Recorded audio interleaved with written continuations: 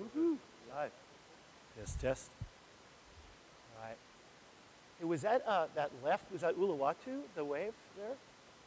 You know? It looked like it might have been A Beach, but I don't think it was. No. Hey, Megan, thank you so much for worship. That was amazing. I mean, I feel like that last song about the Father, it so touches me because one of the things that the Lord's really done in my heart and life is give me this whole kind of papa thing with God, this intimacy and friendship that we need to continually cultivate. But sometimes it's easy to forget that you're a good papa. I mean, what an amazing revelation that God's a good God. But just that sense of His goodness and His love and His tenderness and His mercy, man, we need to know that. And I just felt like the Lord's speaking to that to me, but to the church. I just know that, hey, each one of us are, His beloved sons, His daughters, and in whom He's well pleased. He loves you guys, and He loves me, which is crazy, And I'm just so grateful for His love. And so thanks for ushering into God's presence this morning. That's really good. Yeah, I'm going to do one little teeny commercial too, is that in your bulletins there's a postcard that says wine to water. And one of the things that Chris mentioned is that, I've been a vineyard pastor for 31 years. And in January of this year, I actually resigned to follow my heart, my passion, and hopefully Jesus to pursue issues of justice in the poor. And now I'm the church mobilizer at Life Water International. And what we do is we're a water development, nonprofit, faith-based water development company that is dedicated to eradicating water poverty in third world countries and by drilling wells and doing sanitation, hygiene, and just have a huge heart for the poor. And so one of the things we're doing is in Cambria on September 26th is we do things called Wine to Water, where we have Jesus' first miracles, water to wine, where we're doing wine to water. It's a little bit backwards, but we have wine and some hors d'oeuvres, and it's going to be at Robbins back in the garden. My friend Danny Gusecci is going to do some music, and then we kind of talk the kind of Life Water story and just let you know about the problem, the solution, how you can be involved in it. So if anybody wants to come, please feel free. We'd love to have you come, love to have you be there, and that'd be awesome. Okay. Cool. Well, just like Chris said, I'm going to talk today about living a life of love. And kind of, once we know that we've received the Father's love, how do we live that out on a day-by-day basis? It's one thing to know that, but what happens when we walk outside those doors?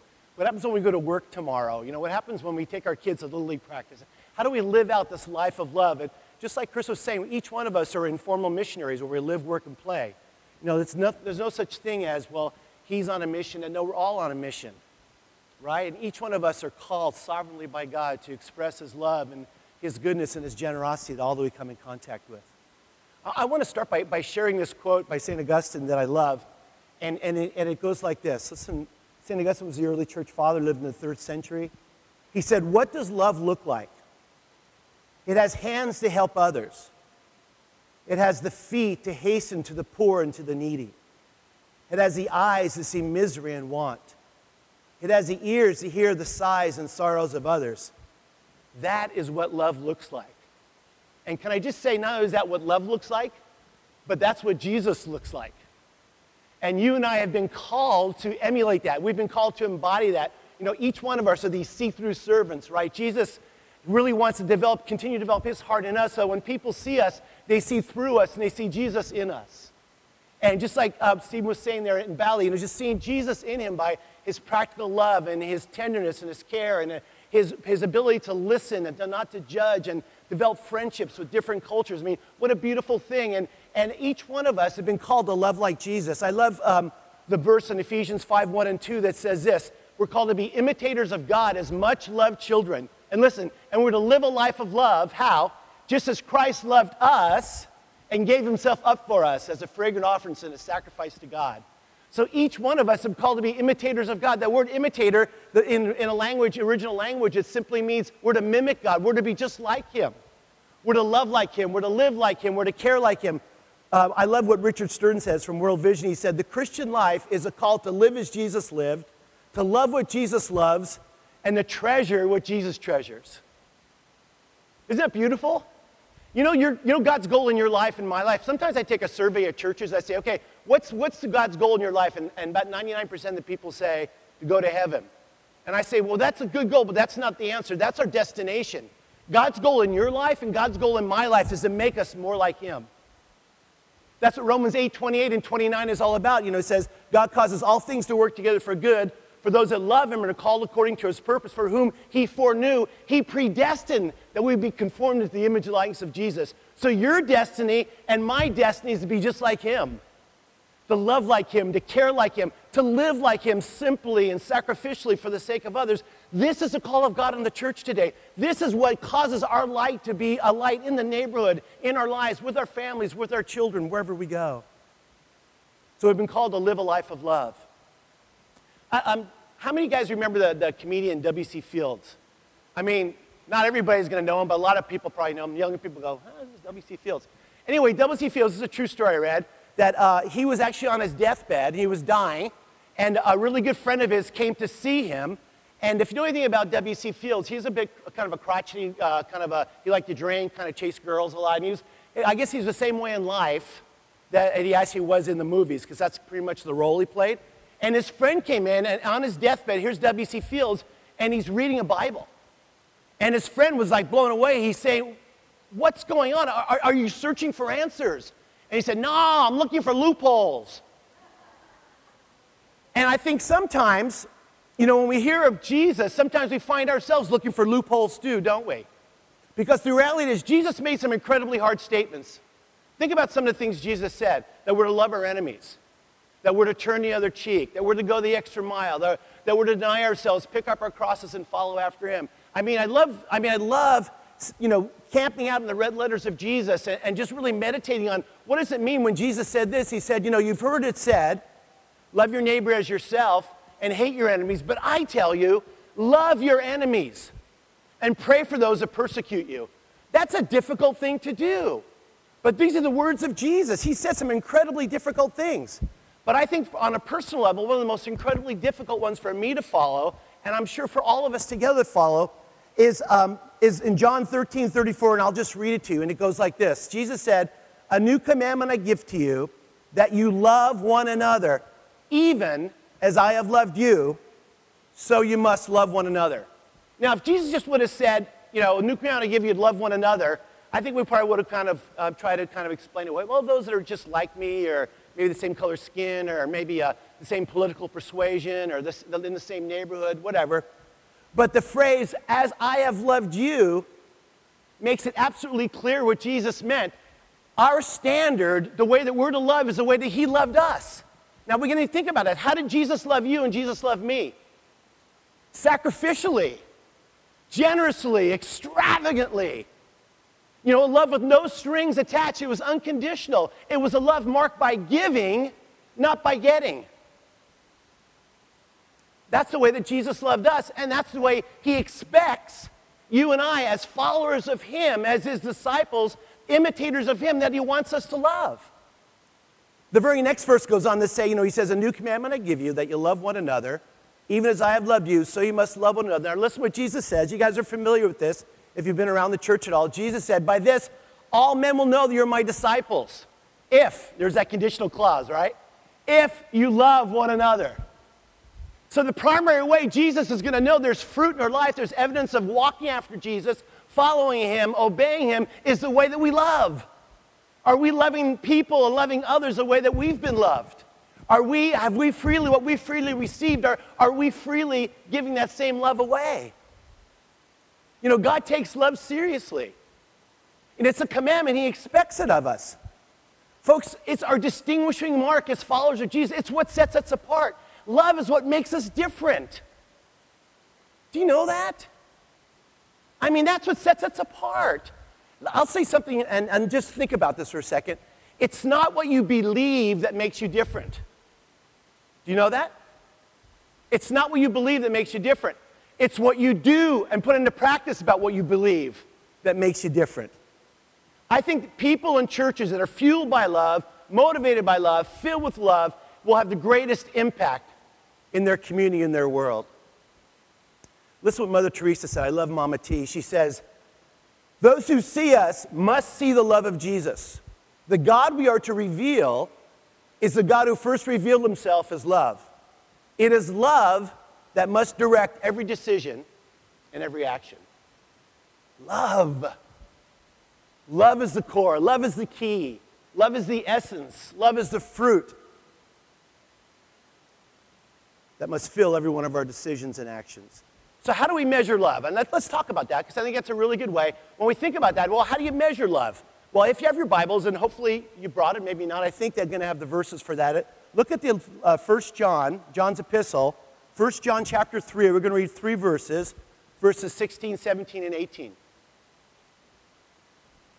1 John chapter 3. Yeah, and I'll read them. Okey-doke? This is what John the Beloved says. Oh, John the Beloved. Wow, I forgot about that. John was a lover too.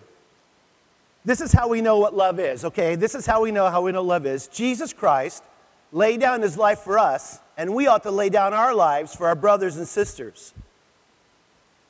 If anyone has material possessions and sees his brother in need, but has no pity on him, how can the love of God be in him? Dear children, let us not love with words or tongue, but with action and truth. Now think about this. The difference you and I will make will be determined by how much we love. And how much we love will be determined by how much we do. Let me say it again. The difference you and I make will be determined by how much we love, and how much we love will be measured and be determined by how much we do. Why? Because love is an action. Love is a verb. Love's not a noun. Love's not stagnant. Love's not neutral. Love doesn't, stand on the sidelines. Love has feet. Love has wings. Love always moves, always goes. Love's never silent. So let's talk about how we can learn to live a life of love, and how we can love like Jesus. The first thing we need to do is, and this is something we need to do on a daily basis, we need to open our eyes. Look at verse 17. It says, if anyone has material possessions and sees, that's very important, that word see, sees his brother or sister in need, but has no pity on him or her, how can the love of God be in him?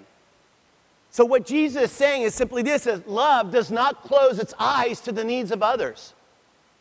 Love does not close its eyes to the needs of others. You see, folks, we can't close our eyes to the needs of those people all around us, locally, nationally, and globally, whether it's our neighbor or whether it's somebody across the continent or across the world. Love has to have to be wide open. I've talked to you before that I'm working for Life Water International, and I just want to give you some statistics on the world water crisis, just so you get an idea, and sometimes just to open up our eyes to see things. The reality is, currently in the world today, about 750 million people don't have access to clean, safe water. That means about 1 out of 9 people on the planet live without clean, safe water.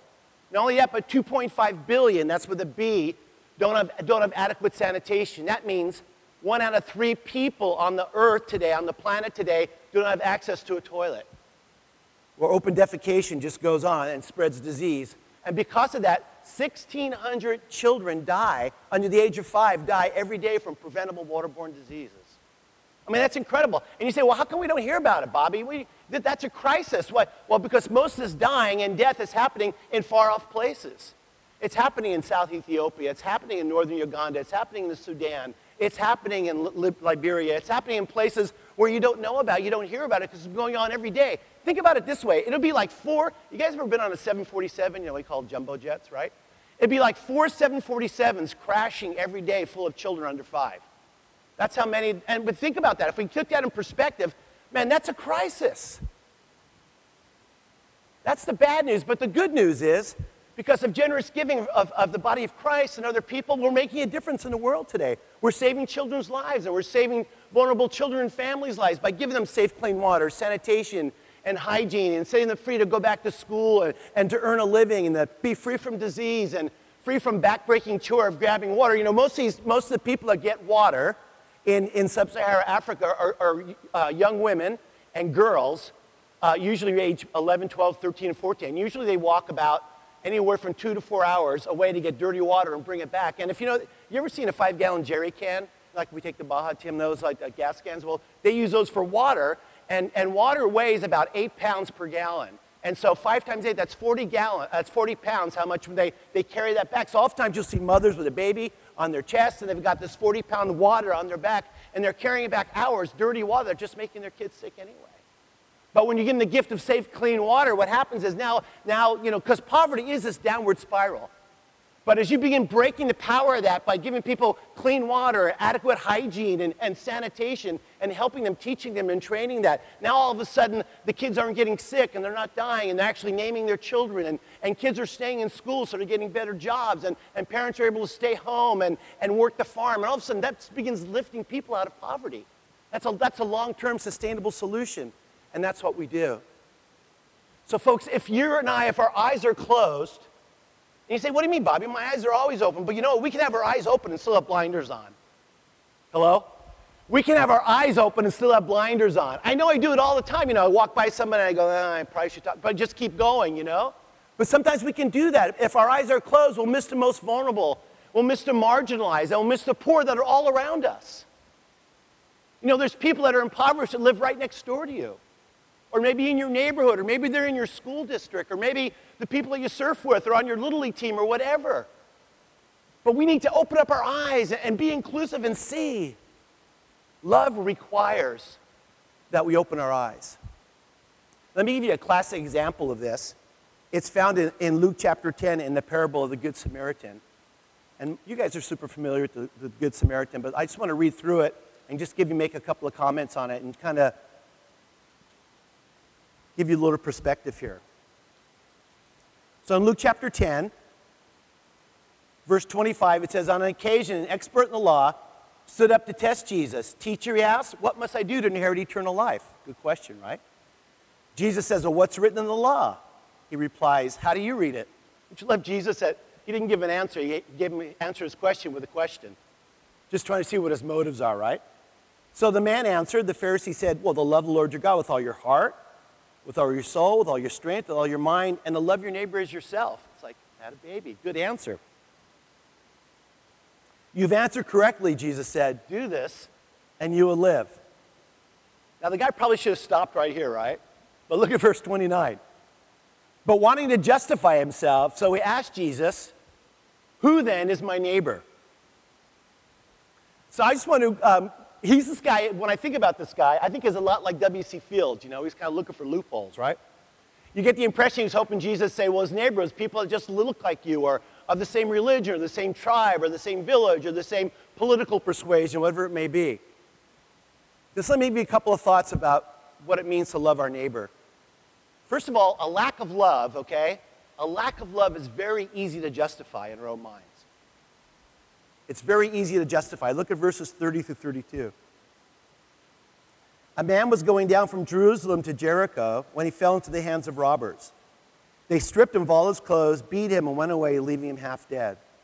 A priest happened to be going down the same road, and when he saw the man, he passed by on the other side. So too a Levite, when he came to the place and saw him, passed by on the other side. Now, to the religious professionals, this Levite and this priest, the wounded man was basically a problem to be avoided. The priest and Levite were religious, but they weren't walking the talk. Their eyes were open, but they didn't see. The second thing I think we can notice is simply this, is our neighbor is anybody that you and I have the opportunity to help. Now think about it. Who's my neighbor? Well, our neighbor is anyone we have the opportunity to help. Look at verse 33. But a Samaritan, as he traveled, came where the man was, and when he saw him, okay? Remember, he's looking at him, he's engaging him. When he saw him, he took pity on him. So our neighbor is anybody we have the opportunity to help. Any race, any creed. See, love sees another human being not as Jew or Gentile, not as Christian or non-Christian, not as brown or black or white, not as liberal or conservative, not as gay or straight, but as another human being created in the image of God. And because he was created in the image of God, that means he has inherent worth and value. And if he has inherent worth and value in the sight of God, he must have inherent worth and value to us as well. Our neighbor is anyone we have the opportunity to help. I love the way the Message translates that verse. It says, when he saw him, his heart went out to meet him. You see, folks, All three people saw him, but only one acted in compassion and love. The third thing I noticed is that love really means acting to meet the need. Look at verses 34 and 35. So he went to him and he bandaged his wounds, pouring on oil and wine. Then he put the man on his own donkey, took him to an inn, and took care of him. The next day he took out 2 silver coins and gave them to the innkeeper. Look after him, he said, and when I return, I'll reimburse you for any extra expense you may have. See, love means acting to meet the need. Why? Because love is something you do. Love is an action. And I believe the Samaritan's kindness was a spontaneous response of compassion and love. Remember, think about this. Love does not close its eyes to the needs of others. Love means we have to be intentional. Love means we have to look and have our eyes open. We need to pray every morning, God, give me eyes to see the way that you see. God, give me just a kingdom heart, a heart of love, a heart of compassion, God. Help me to notice people. Help me to see what you see. God, help me to love the way that you love. God, help me to give the way that you give. See, there's an intentionality in our part. We've got to take the time to stop, and we have to allow God to cultivate that into our lives. And that takes a lifetime. No one's arrived. We're all in process, but we have to start the journey somehow. I love what it says in the book of James where it says, suppose a brother or sister is without clothes or food, and if one of you says to them, oh, God bless you, be warm, well-fed, but does nothing about his or her physical needs, what good is it? In the same way, faith by itself, if it's not accompanied by action, is dead. James is pretty pragmatic, right? He said, nah, that's not a lot of faith. Remember, I said faith is not something you believe, it's something that you do about what you believe. And then there's this beautiful punchline that Jesus gives us like he does in most parables. So Jesus asked the man, which of the three do you think was a neighbor to the man who fell into the hands of the robbers? The expert in the law replied, well, the one who had mercy on him. Jesus told him, go and do likewise. See, mercy, folks, think about this. Mercy is love in action. Think about this. Freely we've received, freely we give. We've all been the recipients of the mercy of God. You know what? The next breath you take is because of the mercy of God. Each one of us has known God's mercy. And the prophet Micah says, he's shown you, O man, what is good, and what does the Lord require of you but to act justly, to love mercy, and to walk humbly with your God. See, mercy, I believe, more than anything else, demonstrates the heart of God. Mercy speaks on behalf of those who lack a voice. Mercy is a voice for the voiceless. It's help for the helpless. And mercy is all about serving Jesus and other people. And you say, well, what do you mean, Bobby, serving Jesus and other people? Remember in Matthew 25 where Jesus told us about the whole parable about separating the sheep and the goats, and he said, for I was hungry, you gave me something to eat. I was thirsty, you gave me something to drink. I was naked and you clothed me. I was in prison and you visited me. And the disciples said, what?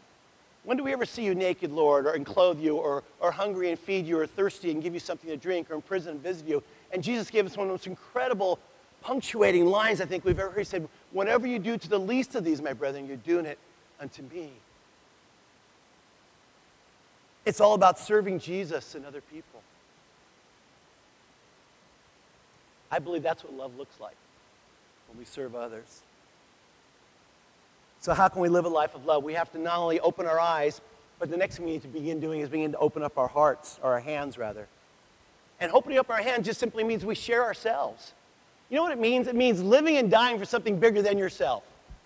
And let's face it, man, we live in a consumer-driven culture where it's all me-centered, right? And so what you want to be radical for Jesus, don't stand on the street corner and say, have a sign up. You want to be radical, live and die for something bigger than yourself. Do something that's otherly and engage in something where you're not going to get thanked back in return. I mean, this is what it's all about. It's sharing of yourself. It's sharing of our time. You know what the greatest gift you can give people? They have this phrase, right? Time is money. Our time is valuable, and we're all in a hurry, aren't we? But when you can really sit down with somebody and give someone the gift of listening, where you can actually sit down and without having an answer predisposition in your mind what you're going to say back, but just to take the time to hang out with somebody. And oftentimes, if you've ever done that, the people have to say afterwards, gosh, thank you so much just for listening. I mean, what an incredible gift we can give someone. And I think the third way we can open up our hands, we can open up our resources to be generous and to share.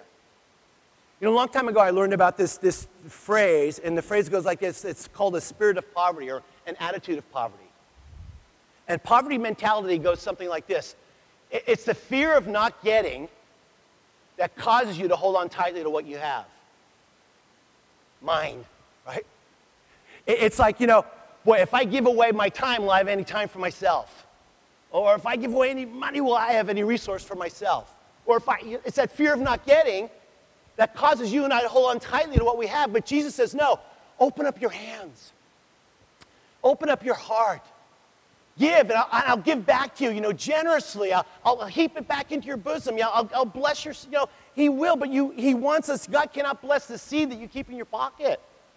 I mean, that's just the way the kingdom works, right? And we give, God gives back to us. And so even though that's difficult, and wherever you're at in that journey, we have to be a people that are sacrificial, that are generous. Generous with our time, generous with our lives, generous with our resources. This spirit of generosity is what living a life of love is about as well. So we need to open up our eyes and open up our hands. And the last thing we need to do is we need to open up our hearts. And opening up our heart just simply means being vulnerable. And that's hard to do, being vulnerable. Bob Pierce, who's the founder of World Vision, had this great prayer. I love it.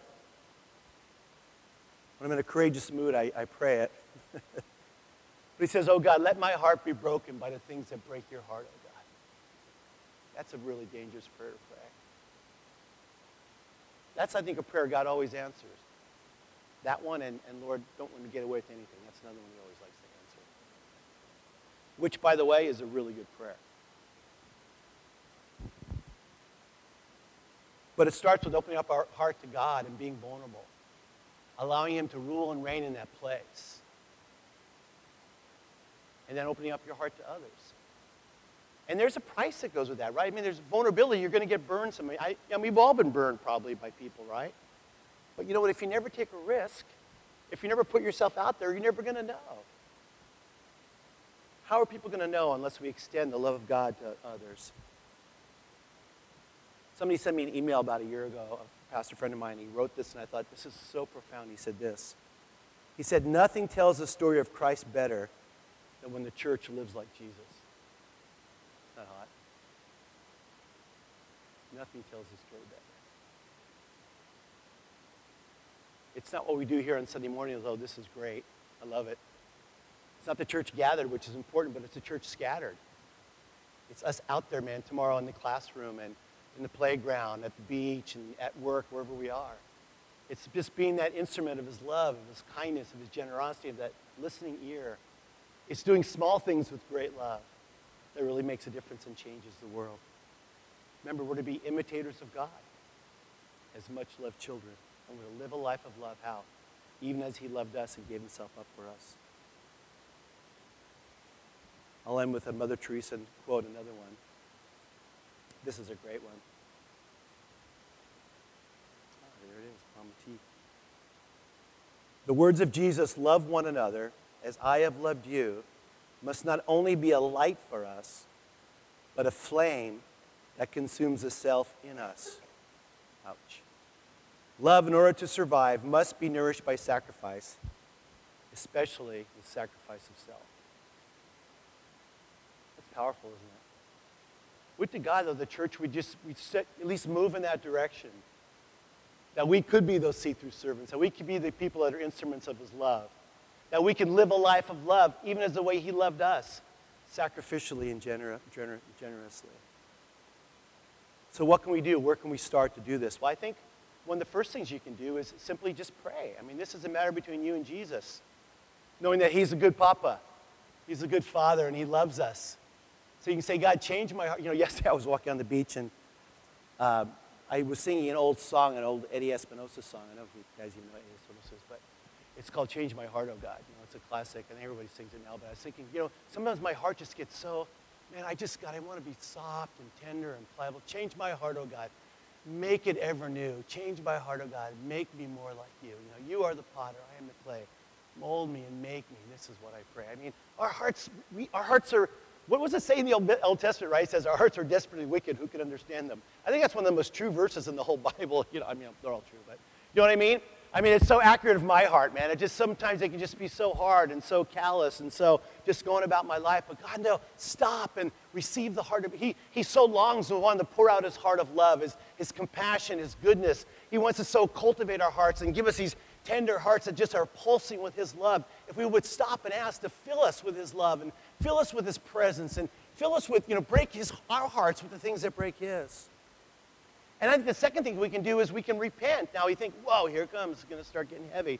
But the word repent, metanoia, literally means to change the way you think, to change the way you perceive, to change the way you see. That's what repentance is. All of a sudden, we're seeing from a whole different paradigm. All of a sudden, we see, wow, those old homeless people or that crotchety neighbor or those people. All of a sudden, what? We get Jesus' eyes and we go, dang. God, they're people that you love. They're made in your image and likeness. They're precious and valuable in your sight. And all of a sudden, your heart is becoming tender. You see, that's the beauty of the kingdom. So we need to change the way we see, change the way that we perceive, change the way that we think, put on a whole new kingdom paradigm and begin seeing people the way that Jesus sees them. Begin seeing them the way that a Samaritan saw them. Not as an object to be scourged or to be shined on or to be judged. No, but it's something to love and to lay your life down for. And there's no greater joy when you give yourself up for somebody else. There is no greater joy in giving. I'm going to read you a quote from Richard Stearns, The Hole in the Gospel, and then we're done. Have you guys read that book, The Hole in the Gospel?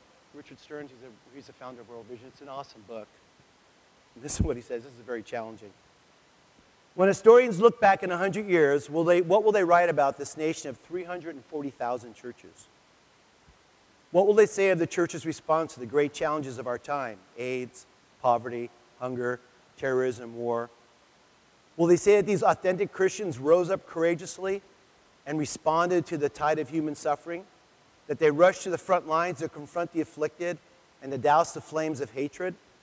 Will they write of an unprecedented outpouring of generosity to meet the urgent needs of the world's poor? Or will they speak of the moral leadership and the compelling vision of our leaders? Will they write that this, the beginning of the 21st century, was a church's finest hour? Or will they look back and see a church too comfortable and insulated from the pain of the rest of the world, empty of compassion and devoid of deeds? Will they write about a people who stood by and watched while 100 million people died of AIDS and 50 million children were orphaned, of Christians who lived in luxury and self-indulgence while millions died for lack of food and clean water? Will school children read in disgust about a church that had the wealth to build great sanctuaries but lacked the will to build schools, hospitals, orphanages, and clinics? In short, will we be remembered as a church with a gaping hole in its gospel? Wow. Wow.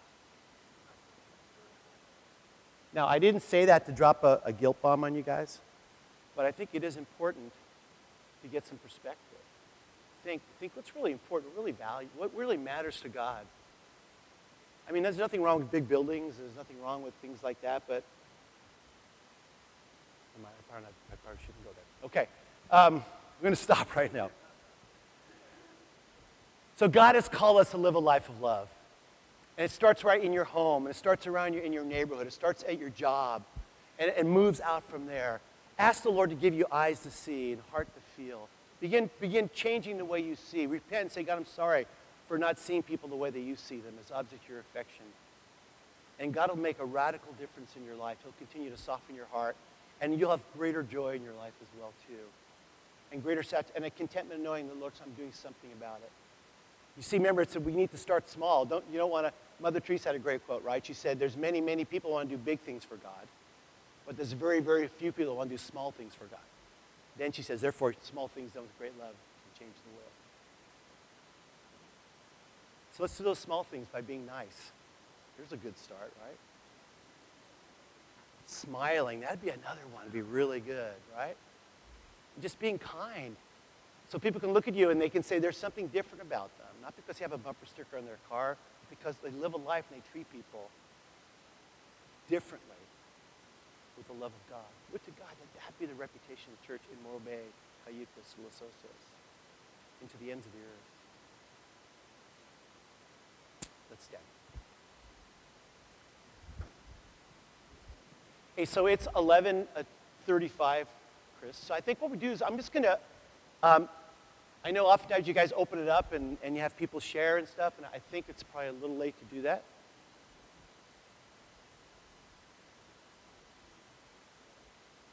I was just going to close in a prayer and actually ask and just allow I'm going to ask the Holy Spirit just to come and fill us with his love. I mean, we can all use what's the right theological word? Get zapped or filled, blessed, or whatever it may be. So let's just open up our hearts, our hands, if you're comfortable doing that, and let's just invite. I really sense that God wants to continue to pour out his love, that you would know his love, and we have to know and experience love to be able to give it away. So, Jesus, you're here. We just sense your presence, Spirit of God. We love your nearness, the way just your sweet fragrance in worship today. God, you're here. You're among us. And Jesus, we're all beggars, God, but we know where there's bread. God, it comes from you and you alone. God, you said it's the poor of spirit. Those that have a need, Lord, they get the kingdom. Your rule and reign comes to those that have a need and know it. And Lord, we're a needy people today. I am such a needy person today. Lord, would you pour out your love upon us, on each and every person? Holy Spirit, would you pour out the love of God that surpasses knowledge, and we'd be filled up with the fullness of God, full of your love, that we would know the height, the depth, the width, and even the breadth of your love that surpasses knowledge. God, we're in desperate need of your love today. So come, fill us, God. Change our hearts. Make them ever true, God. Make our hearts just like you. God, we surrender our hearts, our agendas, our preconceived notions this morning, and we say, yes,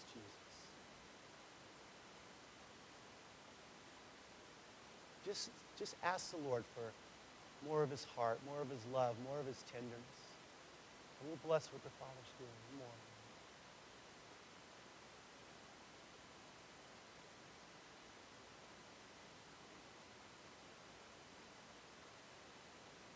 More of your mercy, more of your love.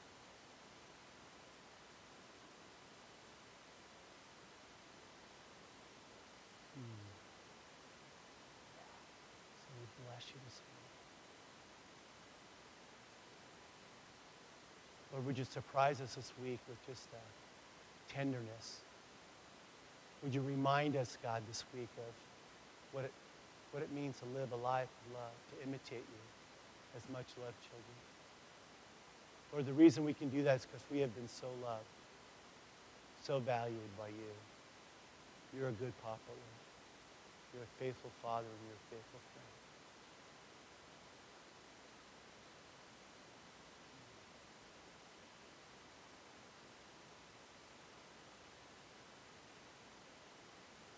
I think what we're going to do, if you sense the Lord's resting on you, touching you, just maybe just stay where you are, and we'll bless you and pray for you. And others, maybe we can quietly dismiss. But if you sense the Lord's resting on you, Chris, can you pray for some people?